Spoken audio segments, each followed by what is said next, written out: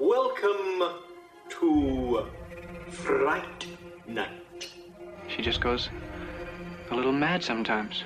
Wolfman's got nards. They're coming to get you, Barbara. Whatever you do, don't fall asleep.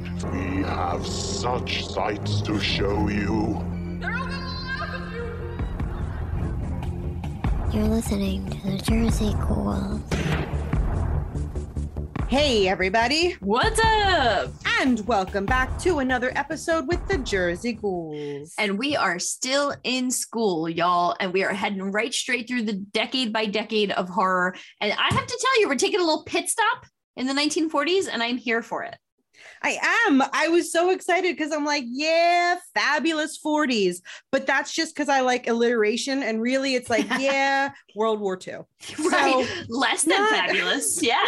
Not great. There was a bit of a downer. A little bit, just a scooch. Mid-decade, Yeah. but Yeah. but we got some really fucking good horror movies coming out of it. Yeah, it's so true. Like if there's ever been a good argument for why horror really is an inoculation to the things that we are dealing with in our real world, I think it's post World War II 1940s horror that really speaks to that. Because let's be honest, like 1930s, early 1940s, there's not much going on in the world of horror at all.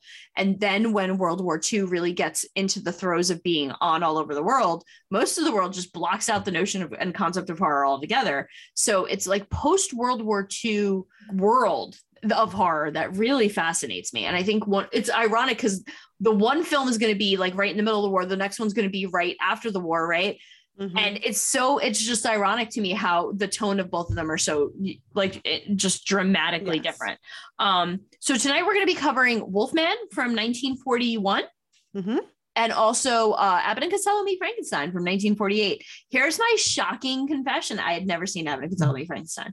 That's my first note is this is my very first Abbott and Costello movie ever. Oh my God. Yeah, like, me too. Ever. And here's the weird part. I sit down to watch it and let me just preface this. I know the difference between Abbott and Costello and Laurel and Hardy. But when I turned it on, I think I instantly was looking for Laurel and Hardy. Oh my God, I have the same note. I swear to God, I literally wrote Team Laurel and Hardy, where I'm confused, where are they? Because I think I'm such a March of the Wooden Soldier slut that like, I was just waiting for Laurel and Hardy. And you know, I have to say the two sets just have the exact same fucking shtick, sans the Hitler mustache. Like it's literally like unbelievable to me just how similar they are. It was my first, and I have to say, I absolutely fell in love with one Mr. Lou Costello. Oh, good. Because if you said Abbott, I was going to fight you right here now. No. Lou Costello is my jam, and I'm going to put him in my little pocket, and I'm going to feed him M&Ms. Yeah, I love him. We'll get to it. I'm going to put him in a baby Bjorn, and we're going to run around. Yeah. Oh, that's perfectly fine. That's a great idea. No, I'm with you. And it's so funny that you had this experience. For some reason, I thought you were a seasoned and veteran of Abbott and Costello, because to me, like you're usually more into that kind of stuff than I am. But let's start with Wolfman, shall we? And kind of move our way through. I will say that before Wolfman drops, horror all over the world is nothing to write home about. I think we see this really kind of interesting peak in the late 20s, early 30s. And then we have just a droll kind of factory of garbage coming out that is so forgettable and nobody cares about. And really Universal's the only company making profit off of horror. They're still churning out these monster movies. But what happens is Paramount comes along and says, and starts getting in on it. And then I think with the Wolfman, we see a turn again where it becomes a force to be reckoned with, Universal Monsters. And I gotta say, while it's not my favorite monster movie, Talbot might be one of my favorite Universal guys. Cheney Jr., I always can take or leave. Like when you tell me Quick Marissa Universal, and I'm like, fuck you, Karloff. I'm like, Bela Lugosi or die. But the truth of the matter is, I really liked the way he built this character in this film. It made me it made me almost make room in my heart for Lon Chaney Jr. I have one of the many renditions of like the Universal Horror Monsters box set. The one that I have, I think it's called like the Essentials Collection on Blu-ray. And each of the monsters has their own DVD, has the movie, and has a bunch of special features. And I was watching this special feature, and it was just all about the legacy of Lon Chaney Jr. Like, it talked about who his father was and, you know, what his father has done for horror, as far as just creating the characters. Lon Chaney Sr. was the man of 1,000 faces. And, you know, you look at Phantom of the Opera, you know, everything that he had done. He did not want his son to be an actor. He put him in plumbing school. He's like, go be a plumber, go do your thing. And it wasn't until, you know, basically the business sucked. His dad dies. He's like, I'm going to be an actor. And it was, I think, one of his agents that was like, look, your dad was Lon Chaney. You need to change your name to Lon Chaney Jr., and that will probably help you. And it didn't really at all help him. Maybe it helped him a little bit. Maybe scooch. It maybe helped a little bit. But he played Lenny in Of Mice and Men in Los arguably, Angeles. one of his biggest, you know, and then roles. they make the film. It's from that he starts getting typecast, though, as kind of like these big oafy kind of dudes. But what I love, there was a movie reviewer that was talking about Lon Chaney Jr., and they said that, you know, even though he's one of the main players of this universe, he's like, the guy probably has such a crick in the neck from constantly looking up at Karloff, at Lugosi, you know. But they said that, like, that kind of almost makes him like the underdog, and it's why people like him so much. He's a fantastic actor, and there's something like he's in this movie, and this one of my notes, that like he's a charming creeper in this movie. And yeah, because I went off. I texted you and I was like ranting and raving about what a creeper his character is. But you're right. There's something endearing. He's a charming creeper. And if I could get, and I had said to Marissa, I have a kind of a personal reason why I absolutely fell in love with the character the moment I saw him, because I have never seen him in anything. Like, I have never seen any Lon Chaney Jr. movies aside from this one. This is the only one I've seen. I've never seen Of Mice and Men, but I kind of want to see now. It's a great movie, yeah. So I think I really only know him from this. And watching it this time, I realized how much Lon Chaney Jr. looks like my grandfather on my mom's side. And just a little bit of Brian. If my Brian was taller, not tall, but like not taller, because my brother was a little. He was tall and thin. He was. But if Brian was more stocky, I feel like he'd look like it. But like my mother's father was a guy named Lou Fox, and Lon Chaney Jr., I see similarities. So I instantly had like a total, like, just heart moment. Like, every time I watched it, I was just like, you know, I never got to meet my grandfather. He passed away in couple of years before I was born, because my brother always made fun of me that he knew him and I didn't. And he's like, yeah, Pop, he didn't love you. I'm like, because I didn't exist. He didn't know me. And he was like, but he didn't love me. Gotta love big brothers. Yeah, thanks. But no, he did. It reminded me of my family members enough that, like, I kind of was just like, oh, you're peeping and creeping on a woman, and you're being real pushy, and you need to learn that no means no. But oh, you're adorable, Talbot. You're friggin' adorable. That's fair. There was at no point did he cross a line that I was unwilling to forgive. He was just very like handsomely cocky about it. You know what I mean? And he owns that he spies on her, which I guess is some redemption.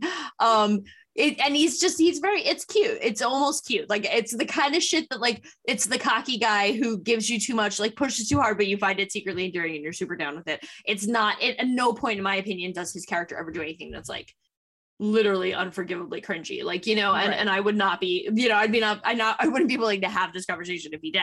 But that's adorable. I'll have to look at a picture. Yeah. So I'll have to find one. So this film, which originally is 1941, written by Kurt Siodmak, who fled from Nazi Germany in 1937, gets away from the horrors and atrocities, and uses this film to kind of very much write what I love him calling it a Greek tragedy, because it's like this idea of like the fate is coming, you see it coming, you know it's happening, and you can't escape it. And I think there's something so poignant and so beautiful about the metaphor of him being the Wolfman and and what was happening to people watching World War II go down and Nazi Germany happen, and also what's happening today, right? There's so much of this sense of like, we see it all coming and there's nothing we can do, and it's just such a horrible, horrible feeling. And it is all written like a great tragedy. So I'm always so adorably enamored with the history of this film because of Sedmak and like how he used this film to kind of explore his own fears and his own realizations of just how much more horrible things we're going to get in Germany and with the Nazi regime. Of course, we could talk about how Adolf Hitler and the Nazis often used werewolves, right, as symbols of their own power. Apparently, dipshit Hitler had a like complete obsession with the idea of being like alpha wolf, and like I believe, correct me if I'm wrong, but doesn't his name have a play on wolf of some sort? Now, this film also literally starts the tropes that we just take for granted today, right?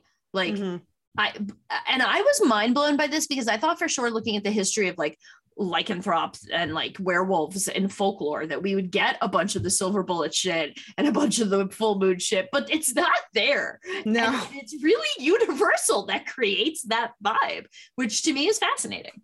The one thing this movie does often remind me, and it always makes me feel like such a butthole, but in this movie, Lugosi plays the character Bela. Which I still think was a cheap shot at, like, I always imagined the feud between them to be so much more real than it actually was. But it always just reminds me that that's actually how you say his name. No, I will not. How dare you? I'm always like, it's Bela Lugosi, like, you know, Beauty and the Beast, Bella, it's not Bela Lugosi. It's Bela. It's Bela, and I refuse. And yeah, and I'm always like, God, that is how you say his name. And I'm like, I'm a horror movie podcaster. I have a pedigree in horror. Bela Lugosi. Listen, if we're not gonna start, don't try to change me, baby. That's what I say. Listen, I use a program at work that's called, we call it Naviance, and it's spelled like Naviance. And I went to a training with the person who like invented it, and they were saying Naviance. They were like, "Oh, Naviance," and I was like, "What a dipshit! They're calling it wrong." Like I am. But here's the thing, and I said this to myself like an hour after I literally laughed in this person's face, who literally created the program, calling it Naviance, right? And I was like, Naviance? You mean Naviance? That's no, and literally, here's the thing: we don't navigate where we're going, right? We navigate where we're going. But I am so ingrained. And if you're listening to this and you ever either A, use Naviance to get through high school and college, because every high school I know uses it, or B, work for a college and know Naviance, you're going to laugh at this because I bet you say Naviance too, but it's actually Naviance. And I'm like, to hell with it. I'm not going to say Bela, Bully, Bella. I mean, it's Bella? It's Bela. Nope, I refuse. No, it's Bella. It's Bella. And it's Bella. It's like Twilight. It's Bela Lugosi. I have such a fierce, you know, it's funny because these two movies definitely made me realize Bela is not a good actor. He's not. There, I said it. It's cathartic. We just spent an hour episode previous. It was praising the praising. man. And I will go to my grave aggressively defending him, but just between in anything, but just between you, me, and the wall while I do my Bella hand at you. It's not a good actor. Don't tell anybody I said that. All right. I don't want word to get out. But the truth is he's not a good actor. And it's sad because it's like your great grandpa. You're like, fuck you. How dare you talk about grandpa that way? But deep down at the end of the day, and I also think I wouldn't have liked Karloff as the Wolfman. I'm glad he turned it down. I think Lon Chaney gave a certain depth to it as a genuinely good actor that the rest of them didn't. Hey, you know the dog who played Bela? Oh, when he turns into the werewolf. Yeah. Or the wolf. Lon Chaney Jr. adopted the dog afterwards. He rescued him. Mm-hmm. I read that. I'm like, excited. See, he was a dog person. Now as if I needed another reason to love that man. I know. So stinking cute. Can we talk about the father-son relationship in this movie? Because they were both the same age. Can we just get that? That skeleton needs to come out of the closet. That one, you know what? I'm not going to lie. I think the first time at the very beginning when he walks in, when he called him father, my instant reaction was like, as if he was referring to a man of the cloth. And I'm like, oh, is he like a priest? There's no way. There's no way he had that guy. That's supposed to be his dad. Those actors were. I didn't get right away that like they were in another country. No, I none of didn't that get came right away clear. that was supposed to be like he called him father. I'm like, oh, is he a priest? Like it. And then they're it talking took a about the minute. telescope and the brother, and he talks to the dad. He's like, "Well, he was a good man," like as if they were talking business partners. I'm like, "What the fuck is happening right now?" I have to say, the whole beginning of the movie for me is 10 minutes to go get your popcorn and your drink because I just none of it is relevant, and nothing's relevant until he starts creeping on the girl at the shop. Also, like, I'm sorry, like he is. First of all, can we bring canes back? I would love to just rock a cane. It would be a bad bitch move, you know? Do you remember when we watched a little movie in college called Pimps Up, Hose Down? Do I? We lived our You're lives gonna by be- the code you're of gonna the Pimps Up, Hose Down. Remember we had the little guys, what were they called? Homies. The We had a homies? collection. Those Like- are bad. Canes in this day and age are for people that for- have a walking disability Or cultural or- appropriation. or right. yeah, or, Yeah. or Pimps Up, Hose Down. Right. Like And that's I know better. Right. I Pimp know and better. ball. You know, if you're gonna go to the pimp ball, My God, I hope one day I get an invitation if that's real. I also had to Google Wolfsbane because I was so sick of their little rhyme. And I was like, I didn't know Wolfsbane was I gotta be honest, I'm not a horticulturalist by any stretch of the imagination. In fact, I would say I have a black thumb, but it's apparently super toxic. If we need to poison someone, we got to put that in the back pocket because who knew? Although that and we're a little bit of belladonna. yeah, you're wow, out. look at you You're classy. out. Yeah, see, I don't know. Also the dog that he does rescue that does attack looked like Dudley to me. Just saying, just throwing it out there. So many reasons to love this movie. Yeah, and one of them is Twiddle. The character Twiddle. Can you maybe, when we're whispering sweet nothings, refer to me as Twiddle moving forward? Because that'll do it for me. Okay. So I can't call you Little Sparkle or Little Bukkake anymore. I have to call you Twiddle. Listen, I'm not getting picky. I'm not saying replace my love, Okay. my pet names. I'm saying add it to the repertoire of I will. of pet I names. will. Thank add you. it to the Because repertoire. Twiddle was a useless Keystone motherfucker in this movie, wasn't he? Oh god. He was. Yeah. It. Like I wanted to be like, get your shit together, Twiddle. You have a job to do. Yeah. They don't Fucking The- Keystones. like some of the plot of this movie. Like maybe not the plot. Maybe that's not fair. Maybe the scenes. Some of the scenes. the scenes. Yeah. Some of the scenes. I'm are like, a little silly. I really feel like they could have cut probably 15 minutes out of this movie. 100%. Like And the then, like- Karens. What is the point of the Karens? Oh my God, the slut shaming Karens. They are slut shaming. They are Those slut shaming. motherfucking Karens. Yeah. They were like the OG Karens. And then but I have to be honest, to me, that was a turning point with Talbot because I was like, look at this motherfucker being like, shut the fuck up, the fuck out of here. Like, good for you. Yeah. Because to be fair, though, she did leave her friend. I'm just throwing it out there. She could have taken better care of her buddy while they were out in the gypsy woods together. Also, I guess, should we dive into the problematic representation of people from other countries in this film or no? We could, or we can look at my note where I say, "Oh, another movie with gypsy caravans." Okay, to be fair, I have the note. Oh, another movie with gypsy caravans. ... Oopsie poopsie. Tramps. ... Indigenous people. I'm surprised you didn't just quote a Cher song at that point. You were like, "Oh, gypsies, tramps, and thieves." I don't understand. I love that you write out your correcting of your own un-PC-ness. Like, you're so woke. I'm so proud of you. That you were like, gypsy, no, indigenous peoples. No. You make me proud. No. You make me No. proud. I do think another hot take I have on this is that when you look at all these movies, the transformation scene's pretty dope, dude.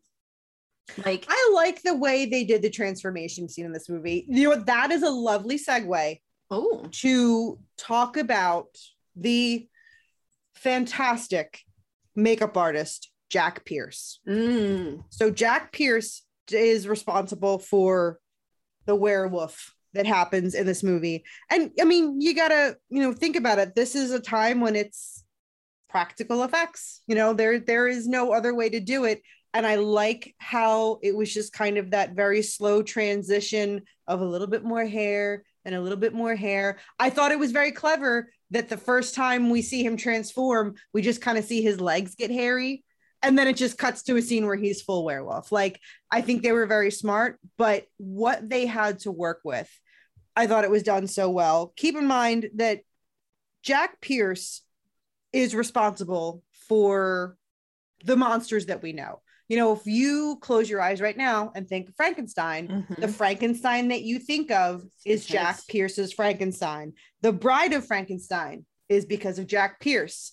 Karloff's The Mummy is because of Jack Pierce. Jack Pierce is, he has made these monsters iconic to us, you know, going near 100 years later. Yeah, absolutely. And what blows my mind is just how well it holds up, right? Like that's the testament to good special effects, good practical effects. Because even like I found myself giggling at Abbott and Costello for the bat. All I could think of was What We Do in the Shadows. I yelled bat at the screen every time. But I literally, yeah, you're right. You're so right. And one of the things too, that like, just to kind of dip back, circle around real quick to the gypsy thing is like, I think there's a very thematic relevance to the way that the scene where the guy from the church, I guess I would assume the Catholic Church, and the woman are kind of arguing about what they're going to do with the body. There was a lot of meat on this. Like when I watch a Universal film, sometimes I'm like, oh, I don't have to think like this isn't going to be, but this film actually like had a lot of interesting things. Like I thought it was a really interesting story about like the marginalized person who, because they're different, gets treated so poorly by the population, especially coming from Steinmach, who is literally writing an allegory for Jewish people in the face of the quote unquote wolf of you know, Germany. And so there's a lot of interesting kind of things you can unpack there. And to me, what made me like happy that we threw this movie in the mix is that there's an academic discourse to be had here. I liked that scene in the sense of, you know, Bela's mother comes in and she's like, yeah, this is how we do it. You know, this is how we'll lay him to rest. And he's all like, no, it's fine. We'll do it my way. And, you know, he walks away. And I like that she walks over to the casket. She opens it up and she's like, we're going to do it my way. I know. She gives her little spiel. And she's a bad bitch. She's a hero in this film. And I love that she kind of gave him like the gypsy last rites, because he did kind of, you know, he kind of without consent, he kind of became a part of the gypsy culture because he ended up getting bit, surviving, and then in that whole mix. Well, there's speaking, it's funny you say without consent. There's definitely a metaphor to be had here for rape and sexual assault, because I feel like nobody believes him, right? Like he knows what's been done. He's been violated. There's almost a slight irony to the fact that he has been violated in this way, because he does kind of he is the predator a little bit at the beginning of the film. He gets victimized and then he becomes marginalized for it. And everybody victim blames and nobody believes him. And like, to me, it's like, wow, what a fucking poignant statement on victimization and trauma, and how like, and thank God his dad finally does kind of come around, and like there's almost like there's layers to it's like, I don't know if I just hadn't seen this in so long or what, but I was like, oh, that's definitely the case for me. Yeah. But now here's something I thought of, and I don't know if it is, I'm assuming it's not done on purpose. I think it's kind of just happenstance, but jumping from the 1930s where we had Dracula and we have society not allowing Dracula to bite men in the movie because, you know, that's inappropriate because two dudes can't do that. Right.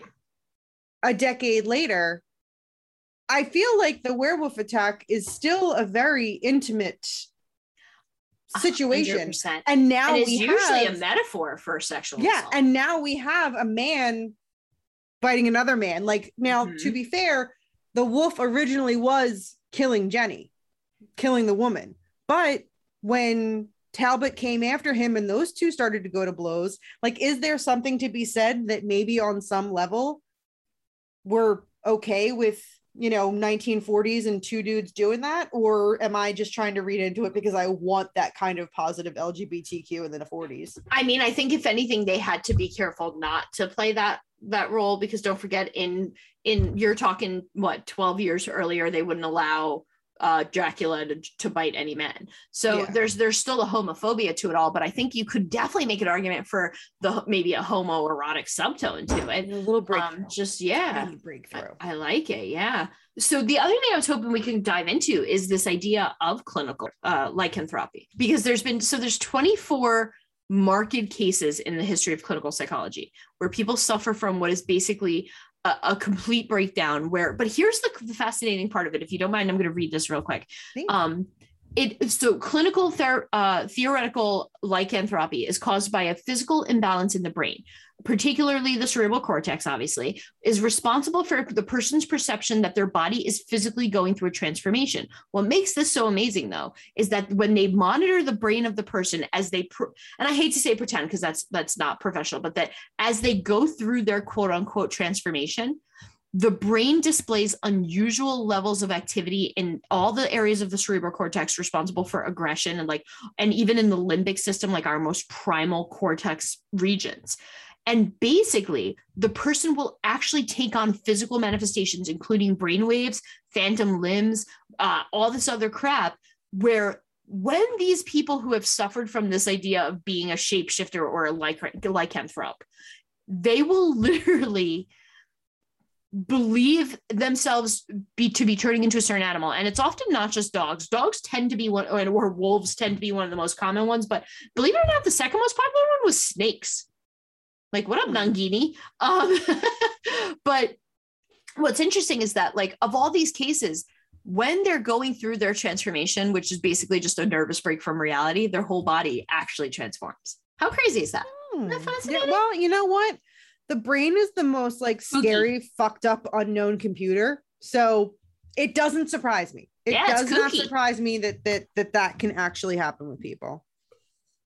And there is, of course, a rich history of in folklore and even in one of the things that I didn't know that I found most interesting when looking into the history of all the werewolf mythology is just how intertwined with witch trials werewolf trials were at one point in medieval Europe. I didn't know that. I thought that was really interesting. This idea that a lot of men were being persecuted as werewolves, right? Or warlocks or shapeshifters alongside women. And I also think that it's interesting when you look at this idea of our fascination with werewolves as an evolution of our most primal selves and our secret wish to return to that primal self.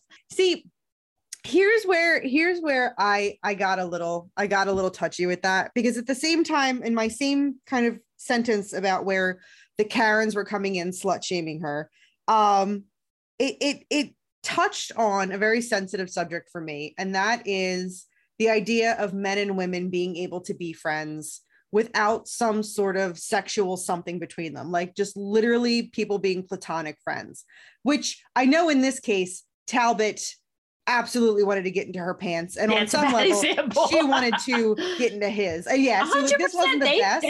They had feeling she was ready to be let's go, I'll leave with you. But in the beginning, at least, it's a bit of the, I guess maybe a little bit of the Ophelia syndrome, where she doth protest too much, kind of thing, but I don't know, it touched on, especially after he met the fiance, once he met her fiance, he was like, okay, cool, fiance, whatever. Yeah, and even when he saw them together, tried to give them their space. And I have to give credit to the fiance, who was like, no, I want to show that I'm not jealous. He was a secure dude. Yeah, be friends. He's probably a cool guy, I mean, he's also your boss, but whatever. Yeah, no judgment, but a little judgment, right? Judgment. I don't know. It was just one of those things where it's they were slut shaming her, and then it's well, why can't they just be friends? It's okay that they're just friends. But then I realized they're well, they're gonna get makey outy at some point. Yeah. And I mean, that must be, I don't have that experience. I think it's just testament to your personality, because not that I don't have friends who are males, because I do, but I do feel there's most often when it's someone who is of the gender or sex that you are attracted to, it does add a mild layer of complication to it all. But I do think that you are of a certain personality that you're really good at that, and a lot of us aren't. So I think that's admirable, and I don't think it has anything to do necessarily with anything other than your person, like a testament to your personality. But yeah, I get how that trope might be annoying though. So this movie had a tragic ending. Sadly. Yeah. So Talbot's father thinks he's like killing the wolf and saving the day. And it turns out he killed his son. I mean, he still saved the day, but he killed his son. And it's a trope of werewolf movies that it kind of had to be, I feel like, to be a really good werewolf movie, you kind of have to have this tragic ending. And like, this instantly made me think of American Werewolf in London. I mean, he's got to die at the end. You know, the loved one has to kill him at the end. And yeah, that's you fair. know, This idea of the werewolf as a Greek tragedy is kind of makes it more exciting for me. I think the exception that I can think of off the top of my head, badass werewolf movie that doesn't end tragically like that, would be Ginger Snaps. And Ginger Snaps doesn't have that tragic ending. Yeah. So I don't want to say that only the cream of the crop werewolf movies have that tragic ending, because Ginger Snaps, that's Cursed a special place in didn't our heart. either. I mean, I guess it kind of did, but have I seen? I probably the seen Wes the first Craven one, first. right? Yeah. Is that the one with Christina Ricci? Yeah. You know I what? like I probably watched that when it Yeah. first came out. I probably haven't seen that in like a decade and a half. That got wedged into that like mid 90s, like, you know, post Kevin Williamson horror. But it definitely brought me right to American Werewolf in London. And it's like, you have to have, like, for the redemption, like you have to have them die. And it makes me sad because you love them. You love them so much. But like they have to, they gotta go. Yeah, I was more attached to Lariat by the end of this film than I thought I was ever going to be, which is a testament to the storytelling and the acting. So should we shift right into the goofiness? And I gotta be honest with you, pound for pound, 1948's Abbott and Costello Meet Frankenstein, I giggled in spite of myself so many times watching this movie. And it was my first watch. Yeah. And I know Who's on First. And I was actually going to kind of ask you if you thought the Who's on First reference has lived, like survived through history, because I got to be honest, I don't know that it has. Like, I feel like I often will make the Who's on First joke if people are confused about something. And I don't know that it lands with kids today. Like, I don't think they get it. Yeah. I don't think they know.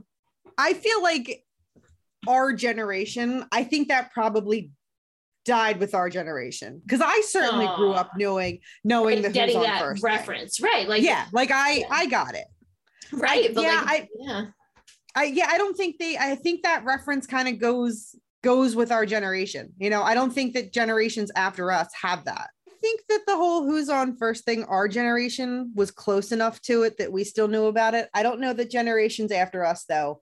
I think they might be, unless they're nerdy film students. I think they're too far removed from Abbott and Costello. Yeah, you know. And I really do like so again, I find it's so fascinating that we're both new to this, because we're both such horror people and such, you know, fans of just film in general, that I'm surprised I grew up with Laurel and Hardy. We watched March of the Wood Soldiers, we watched all that kind of stuff. But if I had to choose, I think I would choose Laurel and Hardy pound for pound. I'm gonna throw this out there. I think Abbott's a dick. I know that's the character. Like, I get it. Like, I get that that's the spiel. But it's the same thing with Laurel and Hardy. Like, you have this adorable character, this adorable person who's just bullied and victimized. Yeah, you have to have a straight man, and then you have to have kind of like, you know, the chubby. Well, why does he have to be mean? The chubby idiot kind of character. Not idiot, but like, you know. Well, I mean, it's one of those things where, like, of course, the fat guy is going to be the one. No, that's okay. Go ahead. Sorry. It's kind of that. I don't know. I don't want to say discrimination, because I don't know that that's the right word. But it's like the clumsy, kind of dumb character. They're always the fat characters. You know, it's like it's always. I know, which is offensive. As a like woman of substance, it's always offended. that character. I know. And you know, it's same thing with Laurel and Hardy. You have to have the straight man, and then you have to have like kind of the fat, goofy character. Even though both Laurel and Hardy, I mean, they're all very goofy. I haven't seen enough Abbott and Costello to know if this is just really. Yeah. Oh, okay, fair. Now, yeah, I need to see more purely, if I'm gonna pick Laurel and Hardy over Abbott and Costello. I've only seen 2 or 3 that I can think of That's in more like than me. in like recent history. Like I would say in the last 10 years, I've seen Yeah. like 2 or 3 Laurel and Hardy movies. So I Okay. want to see more Abbott and Costello. But yeah, I'm not gonna lie, I'm probably gonna pick Abbott and Costello just because Lou Costello stole my heart. He did. He did. I did. I mean, I not only wanted to take him home, but I also like, I just so many, like I love and miss, like, and this is why I always say His Girl Friday will always be one of my all-time favorite comedies, because in that film, they speak so fast. And every time I've ever gotten a professional critique on what I do, whether it's journalism and radio stuff, video stuff, whether it's my professional career in teaching, the only criticism I get from that is that people can't keep up with how fast I talk. And I love that it's so quick-witted. You know what I mean? Like, Yeah. I love, like, the part when he's like, I'm in a union. And he's like, I work 16-hour days. And he's like, I thought you said you were in the union. He's like, I'm in 2 unions. Like, it's just the delivery, like, of every line. Like, it's so fucking funny. I had 2 like legitimate laugh out loud. Like the first time it happened, there was a straight up belly laugh. Is when Costello breaks the 4th wall.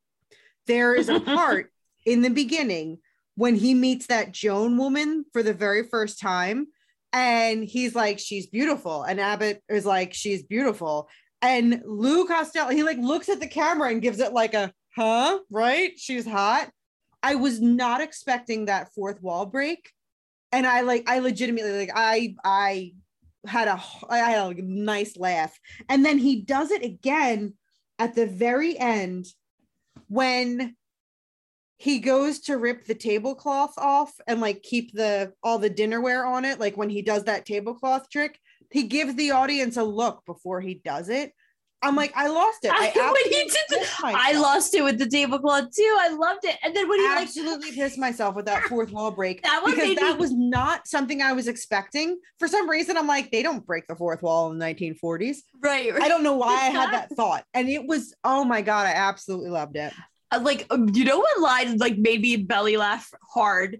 When he was like, Larry Talbot's like, in a half an hour, the moon's going to rise and I'm going to turn into a wolf. And he's like, you and 20 million other guys, like just little stupid hi-yo. And like, I know, like most people who know me know what a cornball I am and how half of my jokes barely land because they're so ridiculously like, I feel like this is my sense of humor. Like this is my wheelhouse, like really goofy ass jokes that like are just, you can't help but chuckle at. Like you just, That was, so one of the reasons why Abbott and Costello Meet Frankenstein is like, it's up there. It's fantastic. Is because you've got the goofy nature of Abbott and Costello. And now we are going to take these very serious horror movies. We've got Bela Lugosi. We've got some guy that is not Boris Karloff. Yeah. And we've got Lon Chaney Jr. bringing their iconic, scary, universal, serious, death, horror monsters. And we're going to put them in this really goofy movie and they're going to act really goofy. It's like so Bela Lugosi fucking acts bizarre. Like, can we talk so about goofy in this movie? It breaks my heart though. Okay, here's why it like pains me to watch this movie. First of all, do you know the reason why he kept covering his face so much was because he still thought at that point that like he had a chance at being a real actor and that not getting typecast as Dracula. And he thought that if maybe he covered his face when he was trying to be scary, but then showed his face when he was being funny or serious, that people would want him to be in more movies. I was curious at first I thought he was doing that. My instinct was I'm like, is that not Bela Lugosi? I'm like, is there another actor? Yeah, and that's why they keep covering the face. Like they made that choice. Like they kept asking him not to, and he would cover his face when he was being like Bela, because he wanted so badly to be in more movies, and he looks older, and then like he tries to be acty and it doesn't end well, and it makes, and like I think Lon Chaney Jr. was so perfect for the vibe. Like it's funny because it should have been they meet the Wolfman or they meet Dracula. That's what it should have been called, because they maybe have 10 seconds of time and it's a Scooby-Doo game with Frankenstein. You know what I mean? Like, But I think you're right. Like, so apparently the original script was super serious and horror driven. And Abbott and Costello were like, we can't, this isn't us. Like, this won't work. And I agree. I think that it had to be a comedy. But God, it breaks my heart for Lugosi. I just feel like it's so awkward for him. You don't think so? You didn't get that vibe? No, I just got excited that we have these like serious characters doing goofy shit. Just being goofy and silly. Like, to me, it was like, I don't know. Fun. Yeah. It was humanizing in some way that like they're just, they can poke fun at themselves. They have, at this point, they're already up there. They're the universal monsters. And to me, it was like, I always appreciate when someone can poke fun at themselves. I'm not saying you have to be like just a 24/7 self-deprecating, but like when you can poke fun at yourself, to me, that's the best kind of personality. Someone that takes himself too seriously, that cannot take a joke, that's never appealed to me. Like, I need you to be able to laugh at yourself. I think that's why I've made a good career out of laughing at myself. So I agree with you. Like, I really have. Like, I never, like, I think if pound for pound, the one thing people say is like, oh, you're funny. Like, you know what I mean? Like, and I'm with you. I think, but there is one part of the movie that I hated, and I wish we could flush down the toilet. Okay. And that is when the very strong, so like I got so bad when I realized that she was working for Dracula, because I was like, fuck yeah, Costello gets not one but two hot bitches. What up, motherfuckers? Like, I was so down. And then I was like, oh, she's trying to steal his brains. And I was bummed. But then she has a moment where she's like, I'm not doing this. And then motherfucking misogyny, patriarchal bullshit at its best. Because she's like, fuck you. You can't do that to me. I'm fucking strong. I hate that they had the wherewithal to make her character be like, no, fuck you, motherfucker. You can't. You didn't get Van Helsing. You're not going to get me. And then he immediately fucking brainwashes her. And I was like, God damn it. Like, I was so excited that her character was going to get some sort of like redemptive arc. And instead she just became a vampire. But I tell you what, comic gold later when she's like going she gets thrown out the window. That's one of the last notes I have is, oh damn, Frank threw her out the window. She bitch deserved it, number one. Yeah, you get yours. And number two, you just straight up out the fucking window. Fast and loose with Costello. That's right. Going out the window. Right. You deserve this. I am protective of his sweet baby angel heart. Number one. Yes. And number two, I love the scene where he's hiding from her, like hiding his neck and shit. It's fucking, oh God, it's so funny. I have to admit, I think I would revisit this again often. Oof. Oh, I absolutely will. I want to own this one. Like I said, this was my first experience ever with Abbott and Costello. I need more. One of my notes is 15 minutes in, I adore this movie and I want more. Like, I'm ready. Like, I've already started to flip through, like adding some stuff on my Amazon wish list. You know what? And we do this from time to time. And every time we like kind of dip back to like real horror history, like when we did The Blob from the 60s or the 50s, I'm like, I want more old movies. Having to do these black and white movies has made me so happy, because it makes me realize I really, really enjoy these old black and white movies. Like they're just, I don't know. There's something about them. I really want to do more. Like even if it's not for the show, if it's just for my own personal viewing, it always reminds me of how much I do absolutely adore these black and white movies. And yeah, like I'm ready to eat up like the entire box set collection of Abbott and Costello that I'm going to rely on you. As per usual, it would be total mooch and rely on you to get it and then borrow it. Like sure. I do with 99% of stuff. Yeah, I'm with you. I want to watch all their stuff, because every time, like the more I think about the movie, the more I think about, like, I feel like I would quote that, like, this is a very quotable movie. Like with the part where he was like, I have a date tonight. He's like, you have a date with Destiny. He's like, can't that guy take Destiny? Like, it's just fucking hilarious. Like and I'm just such a, like, I don't know, this is right in my wheelhouse to viewer wise. Costello, not Abbott. Fuck that guy. That's the thing. I want to see more Abbott, because I want to see Abbott be a little bit more dick in all the movies. That's his character. I want to see it not be that way. All right. Well, maybe I'm wrong. But you like, audience, let me know. Maybe I'm wrong, because I feel like with Laurel and Hardy, that's the shtick. He's mean and abusive to Hardy or Laurel, which one I can't tell them about. I don't think is it that Laurel's way that they're always mean? Yeah, he is in at least all the movies I've ever watched with the two of them. where he's like abusive towards them. The chubby one's abusive towards her. Oh, wait, Stan's the nice one. No, the one that I saw, the one, I can't remember the name of the movie, but the one that I've seen most recently, like they both were just kind of like, the bumbling idiots, but it was kind of goofy, like almost like Chaplin-esque. I think it was a silent film. We might have to do a deep dive special edition here of Jersey Ghouls for Laurel and Hardy and Abbott and Costello. I think it's time. We're gonna do a special edition. So one of the notes that I wrote is thinking of Laurel and Hardy, thinking of Abbott and Costello. Do we have any comedy duos today? Tons, don't you think? I think Will Ferrell and John C. Reilly are a Abbott and Costello-esque team because they have been in quite a few movies together as a duo in different capacities and have slayed it in every single one. So like there's Step Brothers, there's Shake and Bake, what's that one?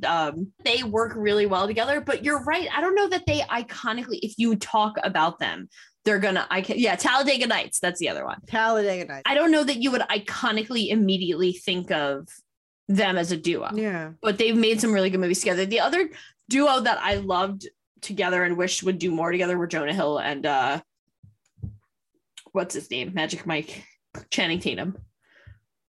I don't know that I've ever seen 21 and 22 Jump Street fucking kill me. And they've got the funny, like the vibe, like the partner vibe going. But no, I don't think, right? Are we missing anybody? I don't know. You know what? I don't know. I'm sure I've seen Jonah Hill in movies, but he's just one of those people where I look at him and I'm like, you're probably a dick. Like, I don't know. I feel like he's a dick in real life. The big joke, in fact, amongst. What about Tina Fey and Amy Poehler? They might qualify. Tina Fey isn't funny, remember? Why do you fucking say shit that pisses me off? Why do you do that to me? I know who we can say: Ben Stiller and Owen Wilson. Wow, Owen Wilson. I agree to that.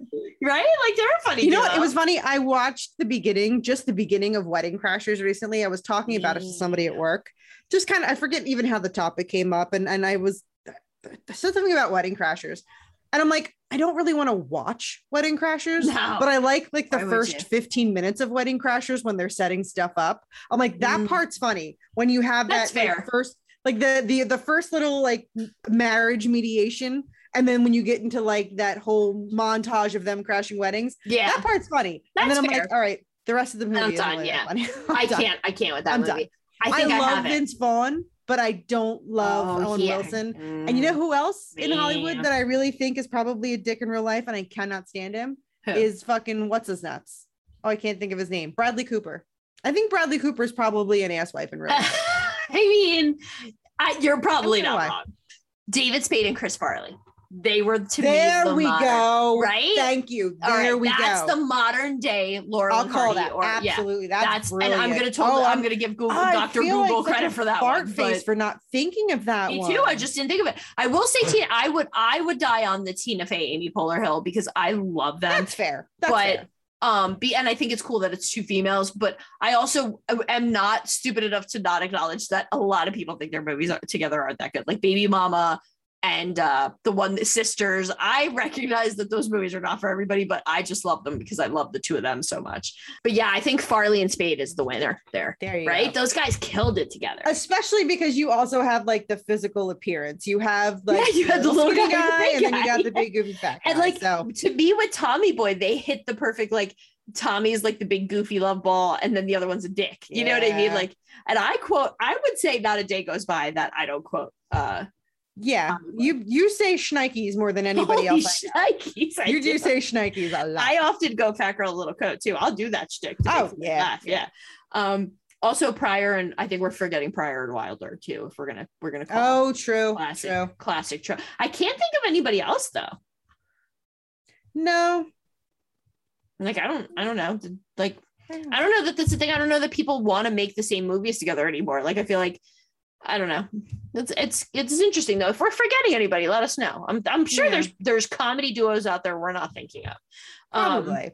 But I think you hit the nail on the head with David Spade and Chris I think so Farley. too. Because do. I was like, there's somebody I'm missing from the 90s. You know, well, you know what though, and everybody I'm thinking of though, like with Richard Pryor and Gene Wilder, like they're older. Like that's definitely older generation. True, I wouldn't call them modern because they 70s, right? That's 60s and 70s. Yeah, just like Dan Aykroyd and John Belushi.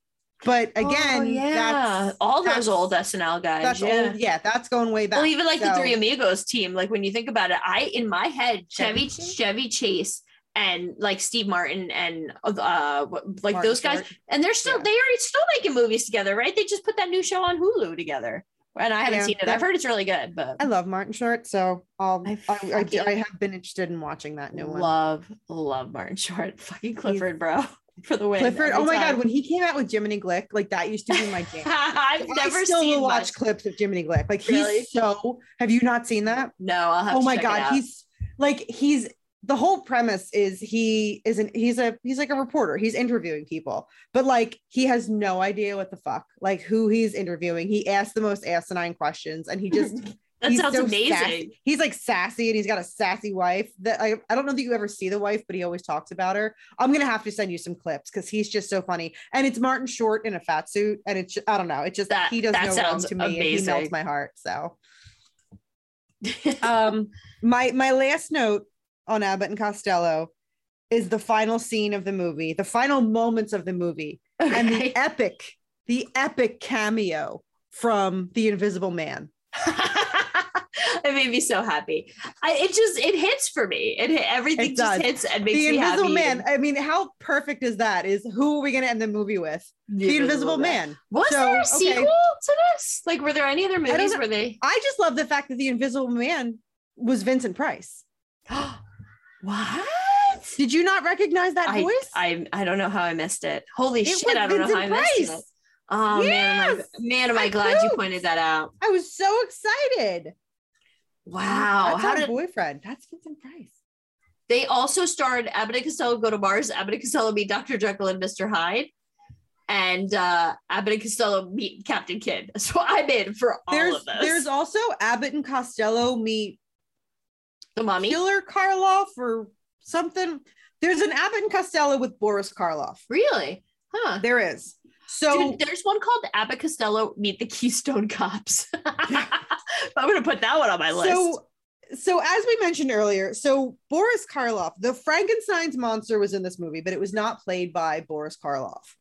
But Boris Karloff did do promotional work for this movie, even though he was not playing Frankenstein's monster in this movie, which I don't know if that had something to do with his contract or if he just was like, fuck you, I don't want to do it. But he did the promotional work for it. And then he went on to star in another Abbott and Costello movie. That's so weird. I don't know. Yeah. I don't know what the... You know what I say. Yeah. Karloff, fuck you. Fuck you. God, I love that movie. Dude, I think my family thinks something wrong with me because the entire time, and he did it so many times in this film, it's the way he bends his fingers. And in case for those of you at home, I'm doing the Bela Lugosi fingers right now. I can't do it. Like two of them are bent, then three together, are straight, but then they're apart and they're long. It's magical. I'm going to spend my whole life trying to do. And it's good work for my arthritis fingers. It really hurts my wrist when I do it. Does. I can't do the Lugosi hand. Oh my God. I love the Lugosi. I wish I could do the Lugosi hands. I sit around and I just practice. I just can't do it. Just do my Lugosi hands. It's funny. It's like he's my grandpapa. I'm going to defend him aggressively till the day I die. I love this series that we're doing. I love that we're traversing through all these films that we usually would kind of just, I don't know, just chalk up. It's like one of those things. It's like when you just forget that they exist. You forget how meaningful they are and how fun they are. But we're going to keep heading right through the month of October. I'm super excited to now head into the 50s, which I will tolerate on your behalf because you know how I feel about 50s sci-fi movies. And then we can hit the good stuff, the 60s and 70s, baby. But this is fun. These revisiting the decades have been a fantastic exercise in just appreciating where it all comes from. And if you haven't sat back lately and watched a good old-fashioned black and white movie, then hey, the month of October is a fantastic time to do it because probably now more so than ever on all the streaming services that we all have, you're probably going to find some cool ass old horror movies. Mm-hmm. And there's so many cool challenges out there. Like I have to give a shout out to the Fright School guys. They came up with they found a really cool challenge for the 31 days of Halloween that I love. And also I just want to say we are getting a lot of new listeners these days, to welcome one and all to everybody who's joined us, who has been liking, subscribing, reviewing. I love that we are growing. It makes me excited and nervous for the future, because I'm like, how can we keep bringing amazing content and not sell out? And if anybody is around, remember, you're like, I'm okay with that. I have no qualms. If anybody's around at the end of the month, we are going to be heading to Monster Mania this year. We're going to be representing not only Jersey Ghouls, but also Renegade Film Festival. Stop by the booth, say hi, tell us you love us. We'll tell you we love you. We'll hang out. We'll do some shit talking about horror. I adore meeting people in real life who listen to the show. It's one of my absolute favorite things in the world. That is the weekend of the 22nd, correct? Yep, it is October 22nd, 23rd, and 24th at the Greater Philadelphia Expo Center in Oaks, Pennsylvania. That's right. And also thank you to every one of our loyal friends who are out there hitting the pavement for Jersey Ghouls. I want to give a shout out to all of our awesome podcast peoples too. I also want to remind everybody that Renegade Film Festival is still open through December's going to be here soon, man. We're going to be shutting the doors down. We're going to be locking the doors down and starting to dole out awards, man. And it's an exciting time of year, but you still have 2 more months to get those films and scripts and whatever have you in. If you need a discount code, if you need more information, hit me up, Marissa at renegadefilmfest.com. And Jackie, do your thing. We hope you guys have enjoyed the 1940s as much as we have. Thank you so much for listening. Don't forget to check us out on social media. Just search Jersey Ghouls and you will find us there on your favorite podcasting app and at jerseyghouls.com. Oh! Who's that I see walking in these woods? Why, it's Little Red Riding Hood. Hey there, Little Red Riding Hood. You sure are looking good. You're everything a big bad wolf could want. Listen to me, Little Red Riding Hood. I don't think little big girls should go walking in these spooky old woods alone. You're listening to the Geekscape Network.